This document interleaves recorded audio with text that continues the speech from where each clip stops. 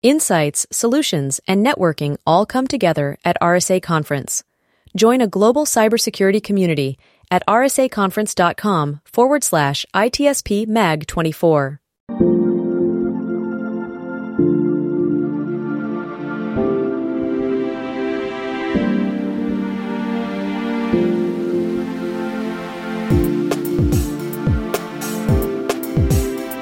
Welcome to the intersection of technology, cybersecurity, and society. Welcome to ITSP Magazine. You're listening to a new episode of LavaCon, where we gather and share expert insights on security program management delivered with, by, and for the most respected security leaders around the world. Together, we'll explore solutions to the most pressing business challenges unique to the careers of CISOs and cybersecurity executives. Knowledge is power, now more than ever.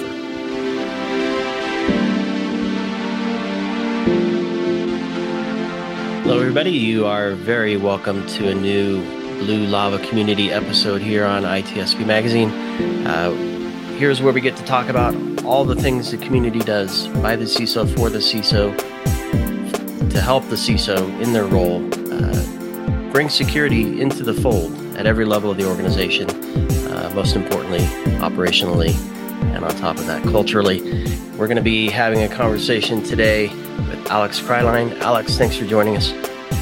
Sean, I'm really happy to be here. Thanks for having me. It's nice to be able to talk to friends and colleagues about this work.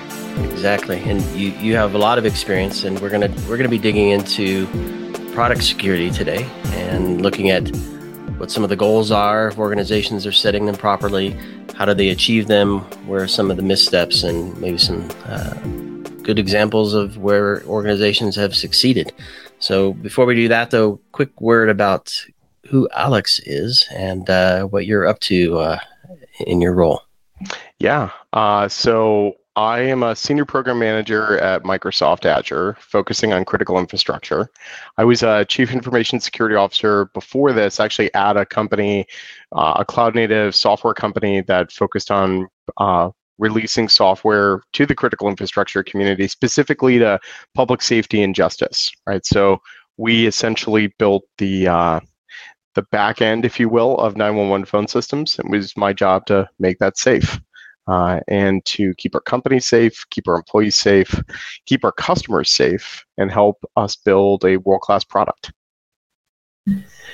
And maybe I would imagine a lot of people recognize the relationship between product security and maybe information security and security operations, but maybe set the stage for us with that, just so we're all on the same page. Totally. It's not just about firewalls and IDS and IPS and endpoint, right? If you're like any company today, you're building technology, you're building apps and those things, and you're using stuff in the cloud and you're customizing it. Those things also need to be protected and have security built in. So talk to me about that ecosystem to start. Totally. There's I've been reading a lot about kind of the changing role of the chief information security officer. In part, one of the things that's a consistent theme is that security's gotten so broad that it's almost impossible for any one person to be a domain expert over absolutely everything, right? From, cryptography to DLP to governance, risk, and compliance, to static application security testing, right? The gambit's really wide. So the way that I think about product security is with a couple of different layers. I think the first thing is, in order to be able to do product security, you have to work at a product company, right? So you have to work at a company that is publishing software or releasing some sort of features and functionality to the market to support end users. And that's really something that narrows our market down of what is product security to people who are doing the publishing of software or the releasing of goods and services into the marketplace. That kind of eliminates a lot of companies from this conversation, not in a negative way, but it just kind of segments our market to those companies that are doing specific things. But in that market, there's kind of two kinds of security as I think about it. There's enterprise security all up. that includes everything from like IT security and detection and response and identity management and third-party risk management, compliance, just a whole stack of like making sure that the company and the company's infrastructure and the employees are safe and secure and meeting objectives there. There's this separate piece though, which is really about the product, right? It's about the thing that we're shipping. And that is really the kind of the appetite of product security. And a lot of that focus is it oftentimes begins with the kind of security architecture of our product. What's the cryptography we're using? Where? Why? How does it work? How do we prevent account takeovers? Supporting incident response if the product itself is breached, right? But then there's this whole other piece, which is like, how are we managing vulnerabilities? How are we managing configurations? How are we building kind of continuous improvement around security in the release of our product so that the security organization can actually help speed the organization's release velocity up and their safety as well by being a customer security advocate. So how do we advocate for our customers and end users in the experience that brings trust and safety when they use our products and services? And that's really what product security is focused on. Yeah, and I'm wondering how, and I had a conversation a while back with the CISO of one of the large social media platforms, and he said 19 teams for different functions he was managing. So there's that whole broad spectrum of things. But you just listed off, I don't know how many things within product security. Yeah, just product security. Exactly. So, I mean, that even seems like a very broad it is. And deep domain. So, and you mentioned customer safety advocate. Is that a role? I mean, I guess what I'm trying to figure out is, do people talk differently when they're talking about product security, and does it confuse the InfoSec team, and does it sound different to the security operations team and the overall IT operations team? Totally. So talk to me a little bit about that. It kind of can, actually. It's not the same language and training and even objectives that the rest of the organization might have. Like, let me give you an example here of how these things are different. If I was working in like third-party risk management, I don't know if I would really have the expectation of having expertise in our product, right? And the thing that we're building. Like, maybe I have a login. Maybe I've signed in a couple times. Perhaps on a good day, if the wind's blowing right, I can give a demo. But I don't really know our product. I may not really know the data types that we're storing and collecting and processing and sometimes forwarding. I probably don't know how segmentation works in this product. I may not even understand the customer experience. My focus is on providing an effective experience in managing the third parties that our company does business with. That's a very different mindset. So I do think that product security people are a little bit of a different animal. They sit kind of with one foot in product management and software development and overall engineering, and then they have another foot in just straight up security. And sometimes that's focused more around compliance. Sometimes that might be focused more around like basically trying to eliminate the need for alerts as much as we can, right? The safer your product is, the tighter that experience is, right? The more you're really supporting your detection and response teams by quieting down their day, right? That should be really our goal, is everybody gets to have a quiet, productive day at work. If done right, we can do that together. Nice. And so I know we have a list of things that teams and organizations create for themselves, challenges, I should say. And I guess what I'm trying to figure out, so it sounds to me that product security, and I used to build products, it's almost like really more of like part of the product team if you're doing this correctly. It's a partnership, with deep understanding of security. So one of the things you have in the material you sent over to me is documenting the requirements. And I'm wondering how you see organizations doing that with security in mind, because it's not just we're about to release, is this thing secure, right? You don't do QA, quality assurance, at the very end. Totally. Hopefully they're built up front in an agile process as well. So talk to me about the role of security, product security, in perhaps even just identifying the potential product in the first place. Yeah, so I think this really begins with understanding that the mindset of people who work in product security has to be different than a lot of the rest of InfoSec. You have to be really cognizant and have an understanding of like what the job of product management is. It's not that it's just to release software. It's not just that it's to win the largest amount of market share, but it's also, to kind of paraphrase Marty Kagan at Silicon Valley Product Group, it's to make sure that the problems we're giving engineers are the best problems we could possibly give them, right? We want to be respectful of the constraints and confines of time. And in order to be the best customer security advocate while also advocating for our own engineers and their time, we want to be able to come earlier on in the life cycle than security often does. So if we have a company that we're working at that is using 2-week sprints, 2-week agile sprints, right? And those accrue up to a product increment. So, some sort of increment of value. We want to get in really early when that product increment or that PI is getting planned, to be able to say, okay, let's discover what the security requirements might be here.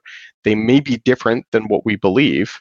We do some of that through threat modeling, right? So that when the organization is doing kind of architecture and analysis, product security is to partner with them to do threat modeling and pre-mortems. When we go to do the actual sprint, right, we need to drop in security user stories and evil user stories in that backlog to make sure that all the work is visible, to make sure that there's not like a secret security backlog, which I've seen a countless number of times.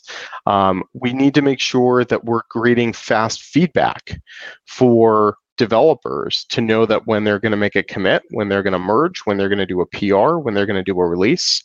At those different milestones, right, we have testing and automation that's built in to flag issues fast, to put those work items on a developer's backlog, to iterate and make tighter loops between I thought I was done to I know that I'm done, right? So that it's not like I thought I was done and then weeks go by and then somebody at security sends me a nastygram email saying, how could you possibly not have used the proper encryption algorithm, or how could you possibly have used this library, or didn't you know that this was deprecated? Because the answer is no, of course I didn't. I'm a software developer. You're the security engineer. You got to help me, right? So this is really about how we partner and help each other, how we accelerate the work of the team and not think about it as teams, plural. Yeah, and it shouldn't be about proving how smart you are with security. Yeah. Do you find that that's often like, is that a theme in your conversations, that there's a little bit of competition about intellect? I don't know if competition is the right way to put it. I think I think there's a sense of specialness. I don't know how to put it. Yeah. And that comes from both sides. And to be honest, when I was in quality assurance, that same QA engineering strife was there as well. It is true. And yeah, there was always I have this test up my sleeve that I know is gonna break this thing. I'm gonna wait for the next build and unleash it on the team. Right? It's difficult, right? Yeah. Like, what's the incentive to do that if we're all working together? Well, and maybe this is something we could talk about, because I think, what are the objectives? And I know we want to talk about goals here. What's the objective of the individual? What's the objective of the team? And if you're not producing bugs, are you successful in your quality assurance role? If you're not finding flaws and vulnerabilities in the application, are you doing your job as a product security professional? I really love that. I would offer that we kind of have some false objectives in security at product companies. Um, I think we oftentimes think about it as like, well, our goal is to meet and maintain compliance. That's actually a perfectly fine goal, one that I very much support because being able to meet compliance objectives is very helpful to unlocking business value, right? When we are able to attest to a SOC 2, we increase the level of trust and comfort our customers have in our product, helping to provide a pathway for them to transact with us, right? Which literally means to pay us so that we can pay our employees, so that we can build shareholder value, right? Those are good objectives. I think they're perfectly fine to have. I do think though that in a lot of like traditional application security mindset or traditional enterprise security mindset, it is to find the most number of vulnerabilities, right? That a lot of people in security seem to think that quantity is in itself a good. And I actually see it totally the other direction. Like when I see a lot of vulnerabilities, I freak out because what it means to me is that we didn't do a good enough job preventing things from having gone wrong, right? Detection of vulnerabilities is indicative that we have poor quality management from a security perspective. We failed to provide paved pathways and dependencies and libraries to our developers. We failed to give them fast feedback. We are now requiring that they do rework. So pull the sprint, break the sprint, or do a hot fix, or pull the release, or patch something, right? And there's a difference between like continuously improving our application versus like going through heroics through security emergency theater, right? And I think not all of it is theater by any standard, but I would offer a different objective that I think gets us to a better outcome. The outcome that I want to have is the practically lowest number of security work items while ensuring complete security visibility and code coverage. I want to see everything 100%, and I want the least amount of noise so that we can achieve and maintain a predictably high release velocity, which translates to we can run more tests and experiments to learn more about what customers need, which translates to we can deliver features to customers that they're asking for to show value in our product, which translates to we can empower our engineers and developers to be able to do more and to have a more fun experience at work, because it should be fun, right? Which ultimately, the impact of which is we have a more profitable organization. So releases are, I think, part of the metric that we need to look at. And we need to make sure we have the best possible scanning of, first-party code, third-party code, configuration, cloud configurations, whatever that stack looks like. We've got to have an awesome, tech stack behind us, but it's not for the purpose of having a lot of noise. It's for the purpose of having a lot of accuracy. Yeah, and I want to get to some of the day-to-day operations and maybe some of the processes and tools. But I want to start at the very beginning, because just sticking with this notion of, I don't know if it's a lack of respect or competition or just being special in one's own eyes. But I can harken back to days where new products were being architected and designed. And there was an architect dedicated to the team, maybe a couple others across the organization that would come in and support that architect and kind of bouncing the ideas off. And then maybe a couple of the special engineers responsible for that new release that were part of the architecture and top level design. And almost never did QA come into fold there. And totally.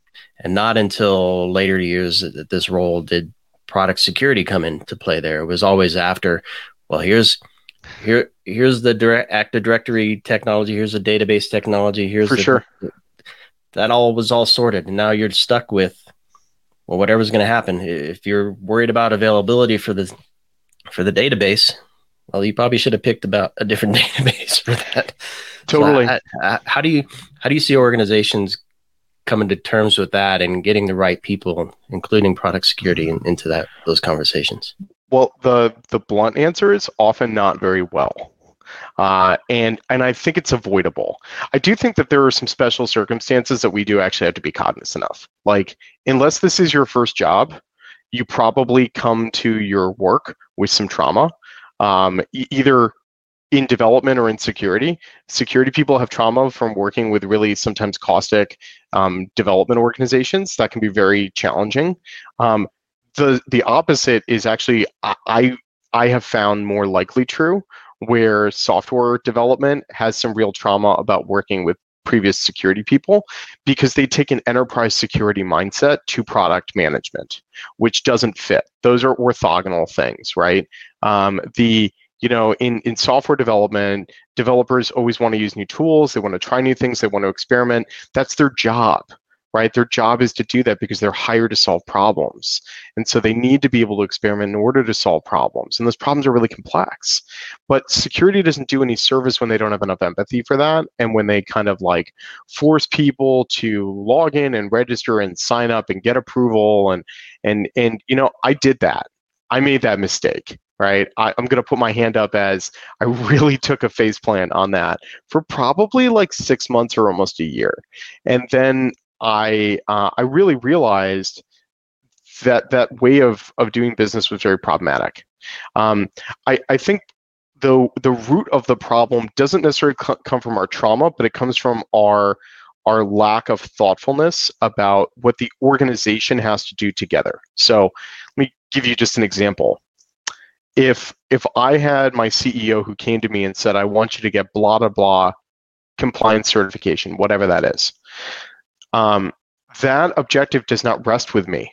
I am accountable, right, for delivery of the certification, but the organization has to be responsible for changing their behavior throughout the organization. So if we're going to go for ISO 27001 or FedRAMP or PCI DSS or GXP or whatever that regulatory and compliance base looks like, it is not security's job to deliver the outcome without being able to modify the outputs of the organization along the way.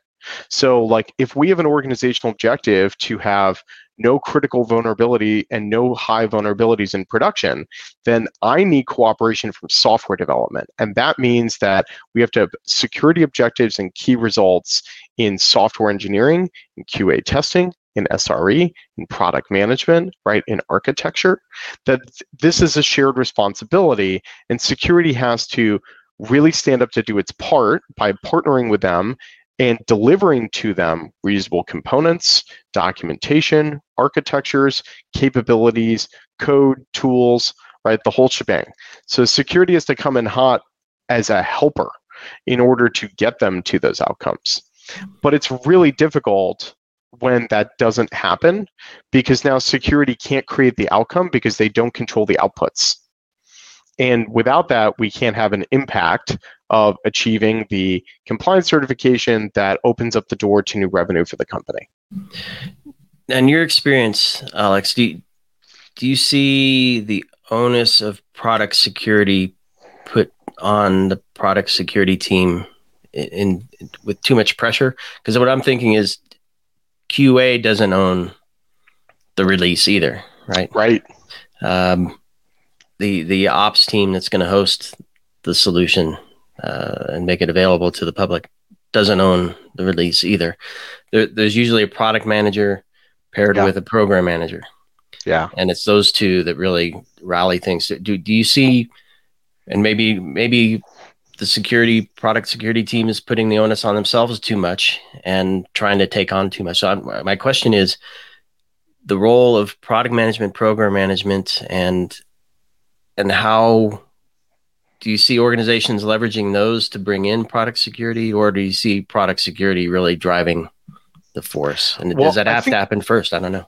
It's a great question because I think actually part of the challenge is product security is very new and somewhat nascent today. I don't see it. I see it as an increasingly common role. I still see it as a very uncommon role.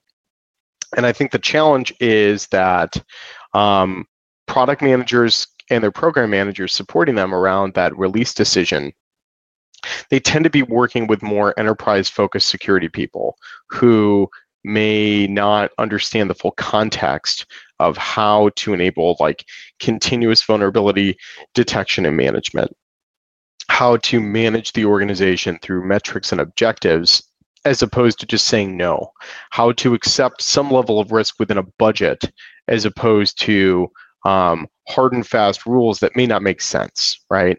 And also conversely, like how to wire up an automation stack to prevent these problems from really having to be problems in the first place, right? And so I think you're right that there is this asymmetrical challenge where like the product manager has an incentive to make sure that that release happens.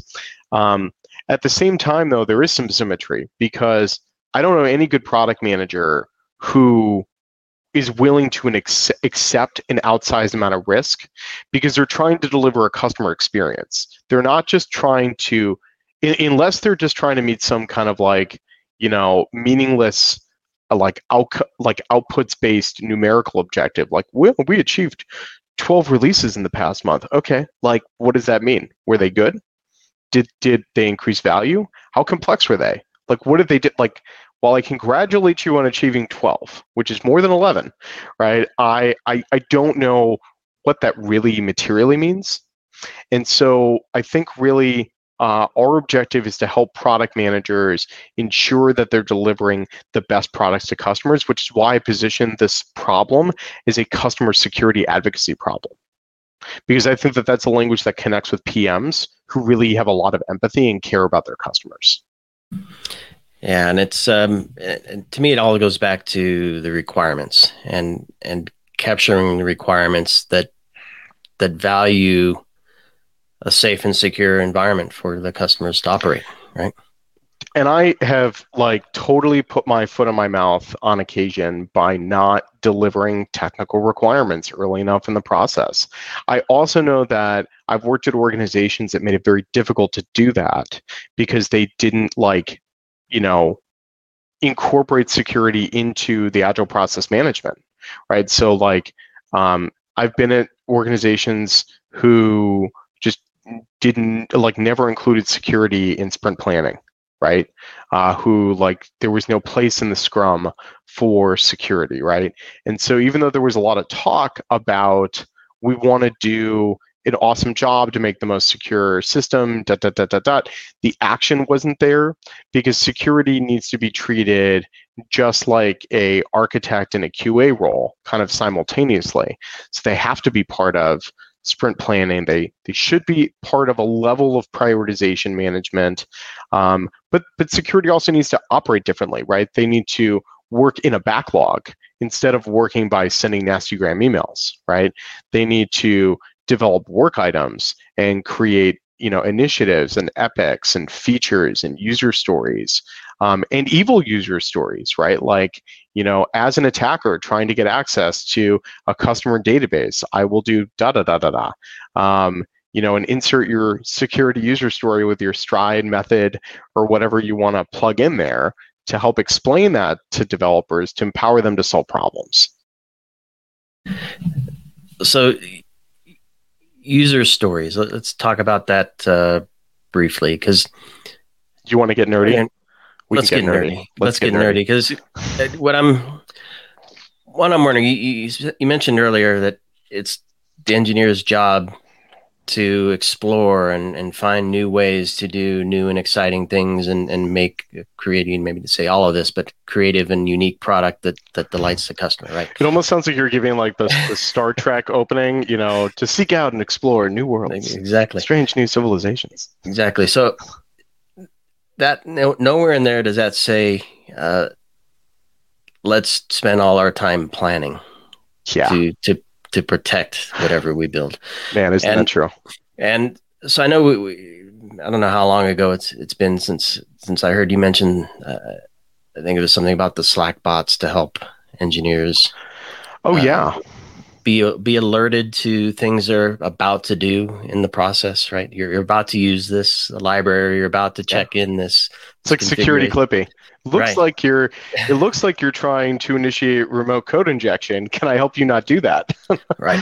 So my question is there a way to start at the bottom that gives engineers a chance to be creative and maybe develop processes and tools that weren't just thrust upon them, but they actually built to say, okay, now I'm going to randomly throw this evil user story into the mix for our team and see what happens, right? And it almost becomes fun and innovative versus the slog. So I don't know, any examples or stories? Totally. There? Well, so let me just start with a story about this done poorly.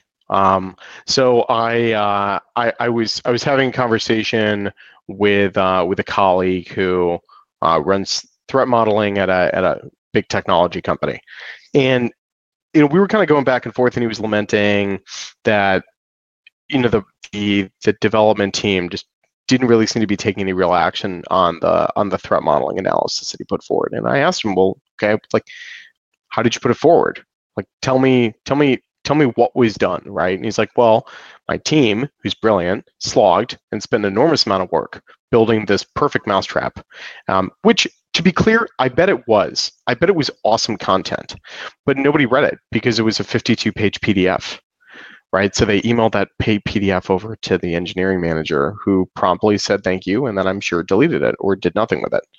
So why would that be?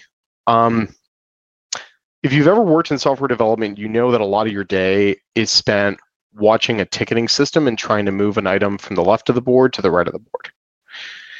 If this 52-page PDF isn't broken down into small consumable pieces that can fit as work items on that board, it's never going to get moved to the right. Okay, so now this team that generated this content kind of wasted their time, right? And the only thing that they really materially did was they CYA'd, which is really problematic because that's oftentimes how it's perceived by engineers. It's like, this is just a CYA so they can tell us, but like, this is never going to happen or whatever. And it's almost like I'm going to throw it over the fence and I'm just going to expect that it gets taken care of. It's a little arrogant, right? So I think the first thing that we need to talk about is like, how do we work in the way that developers work?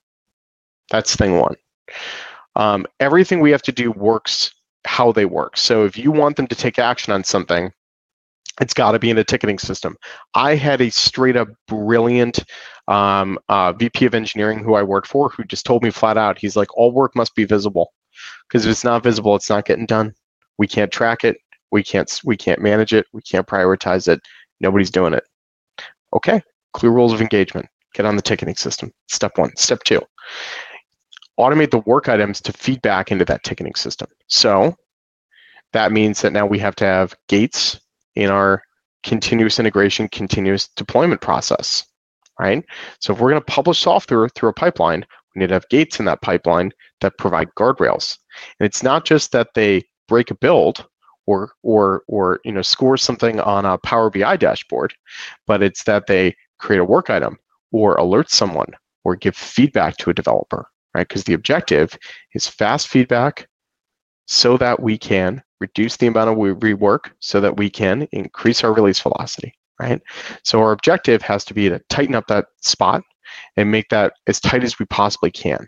And that means that we also have to ask developers how they would do that, right? So when I asked my software developers at a previous company, how should we alert you to notifications that there's vulnerability? They're like, the same way you alert me about anything else. Just put it in Microsoft Teams, just like drop it in build a chatbot to do a thing.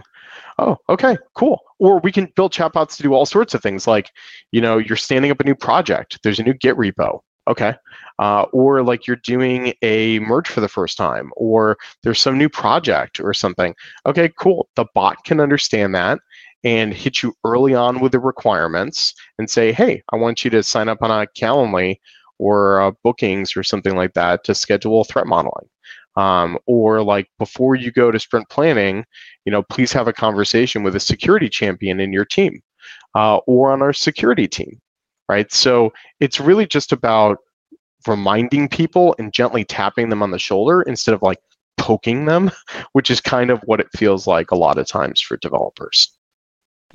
I love some of those examples. Yeah, out of sight, out of mind, right? And if you're not thinking about it, you're not gonna spend the time, right? You're not gonna spend the time. Whatever is pressing you at the moment, you're gonna oh my God, right? And like, how much more empathy do we need to have for people who work in real software development? I mean, like, that's a hard job. And it's constantly changing. You're constantly getting reprioritized and context shifted. Nobody's leaving you alone. Everybody's got questions, right? Like, you just and how are you measured? Release velocity and quality.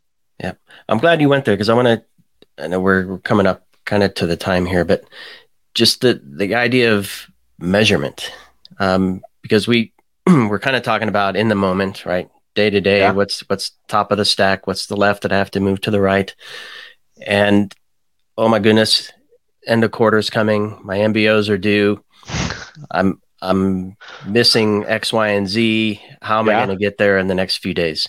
And I'm wondering, do you see any of, or how do you manage MBOs to support this environment that we want to do, leveraging perhaps processes and tools and automation as well?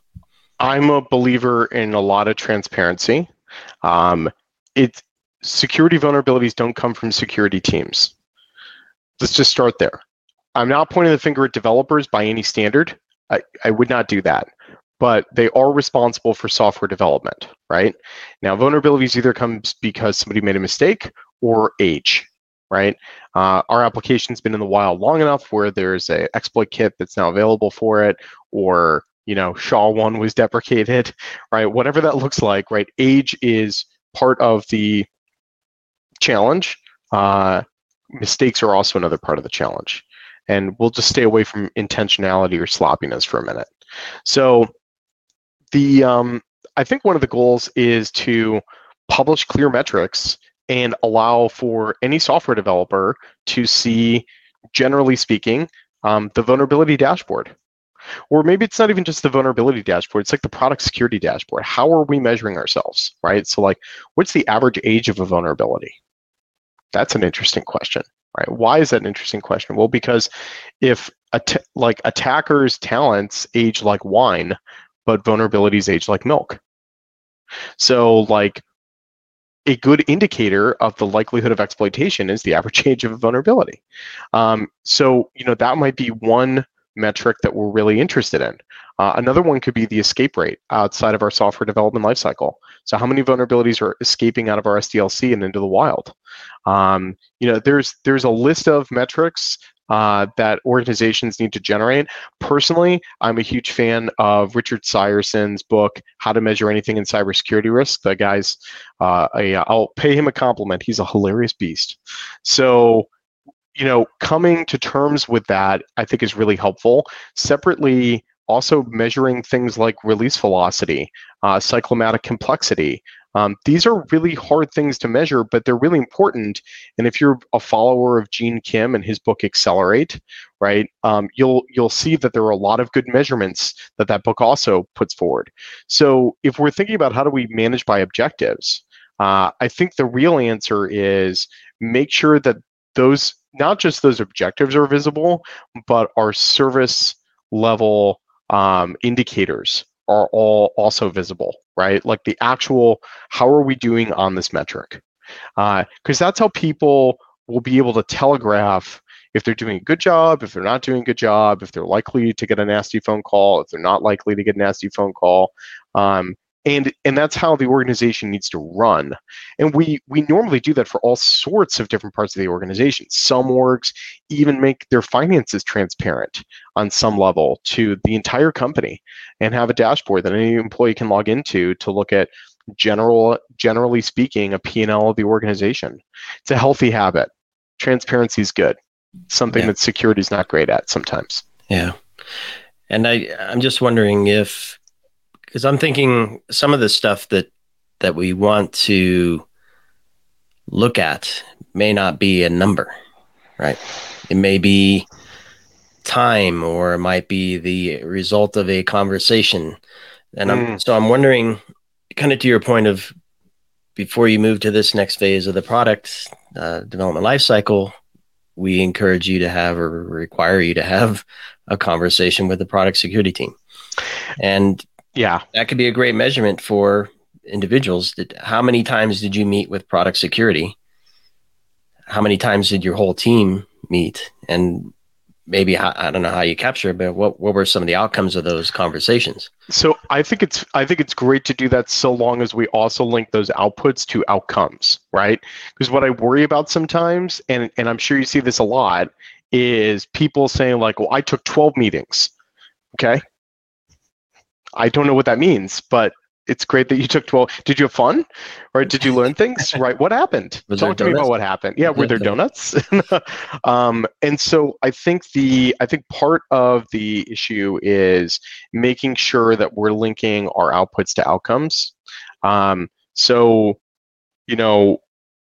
one way we could do that is to say that at the beginning of every product increment, right, the PMs, the architects, and the lead developers met with product security to inform the product security team about the work that's about to be done, and as a result, received a backlog of requirements from product security within 30 days. And this is the dashboard that shows how you're burning down against those over time. All right.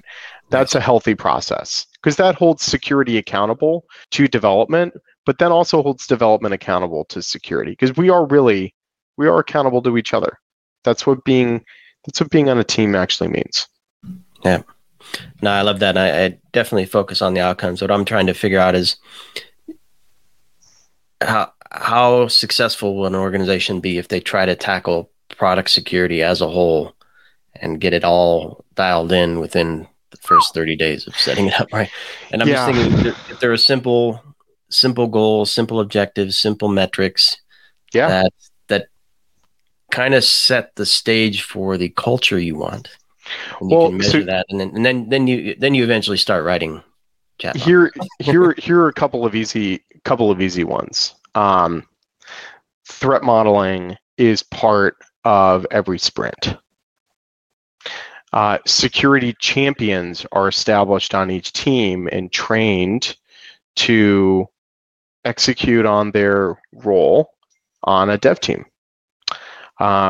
We have set policy on our CI/CD and integrated it with first-party code scanning, third-party code scanning, infrastructure as code analysis, Kubernetes code, whatever your stack looks like, right? Maybe some of the other ones are security releases, security releases and maintains reusable components for software development, right? Like my authentication library, my encryption library. There's usually a checklist of eight to 10 of those at least. So those are some of, I think, the improvements we can make.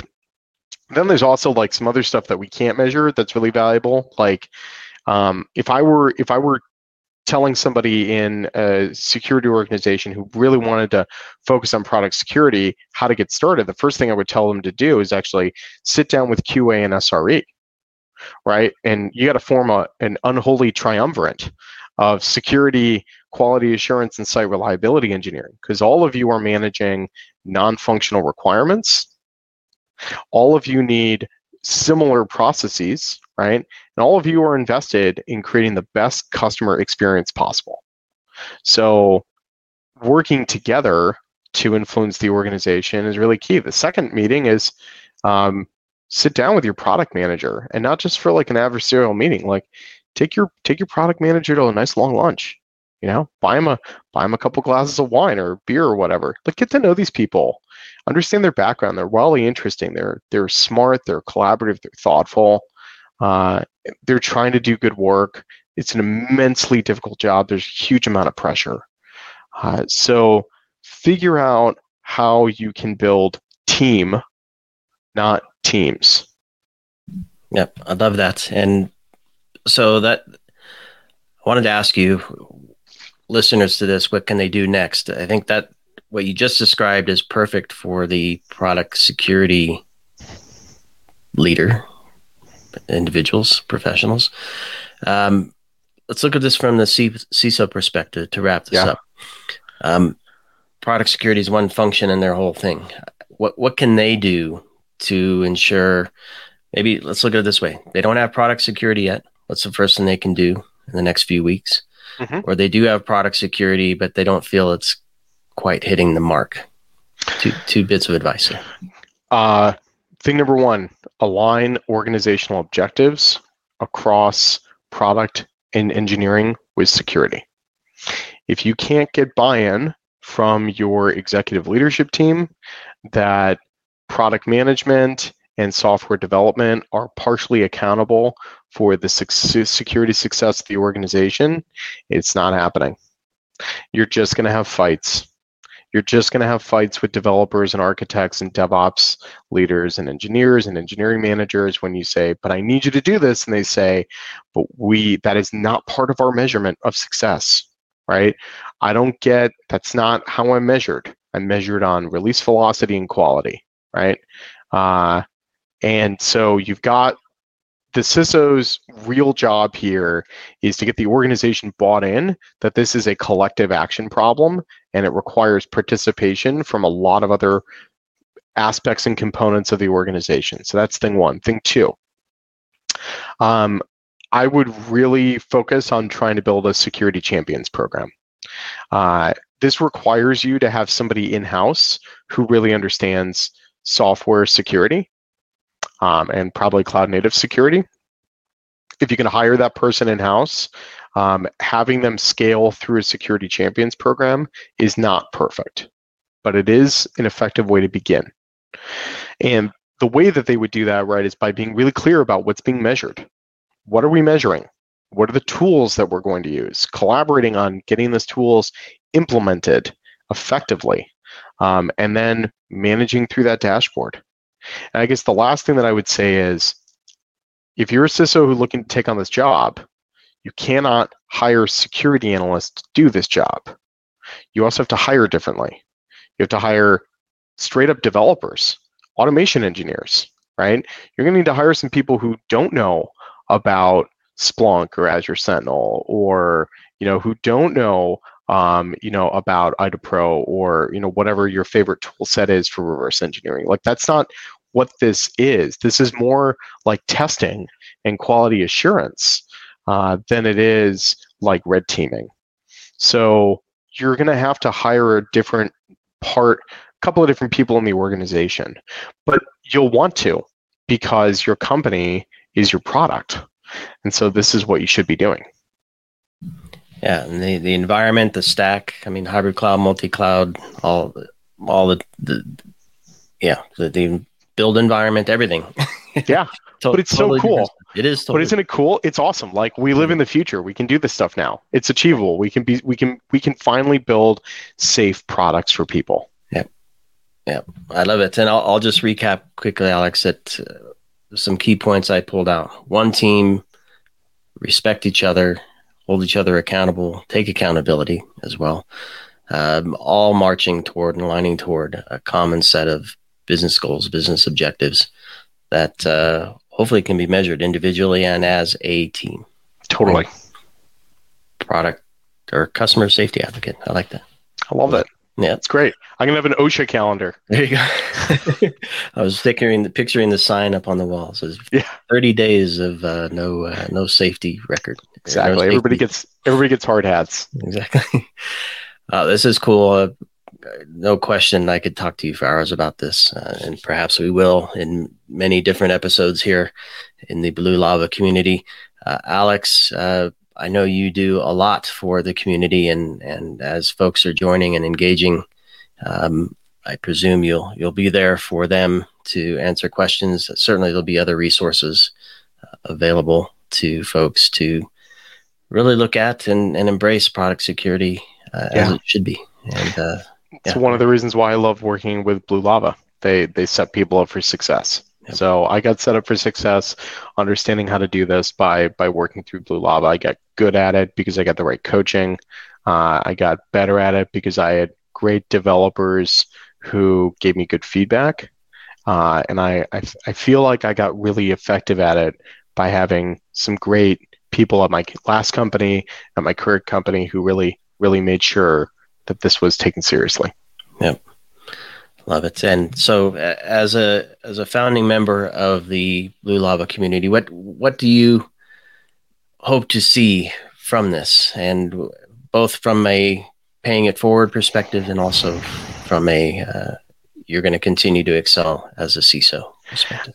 I'd love to see more conversations between CISOs and product managers. And not just like conversations, like we had a conversation.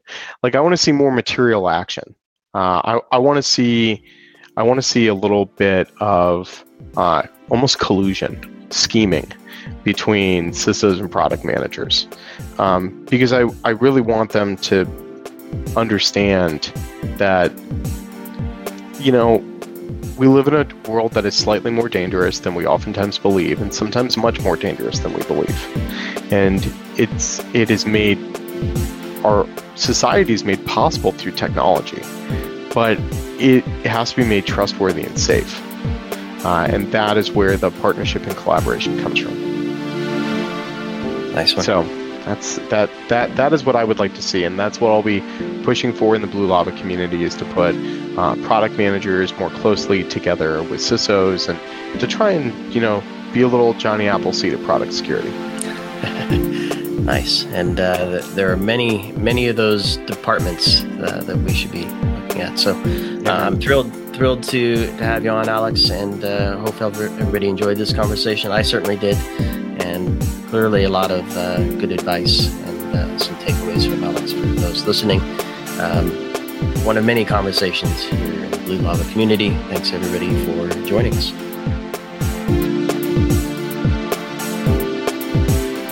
We hope you enjoyed this episode of the LavaCom podcast. If you learned something new and this podcast made you think, then share itspmagazine.com with your friends, family, and colleagues. If you represent a company and wish to associate your brand with our conversations, sponsor one or more of our podcast channels. We hope you will come back for more stories and follow us on our journey. You can always find us at the intersection of technology, cybersecurity, and society.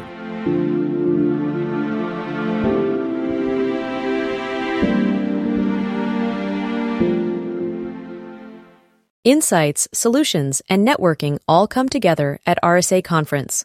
Join a global cybersecurity community at rsaconference.com/ITSP Mag 24.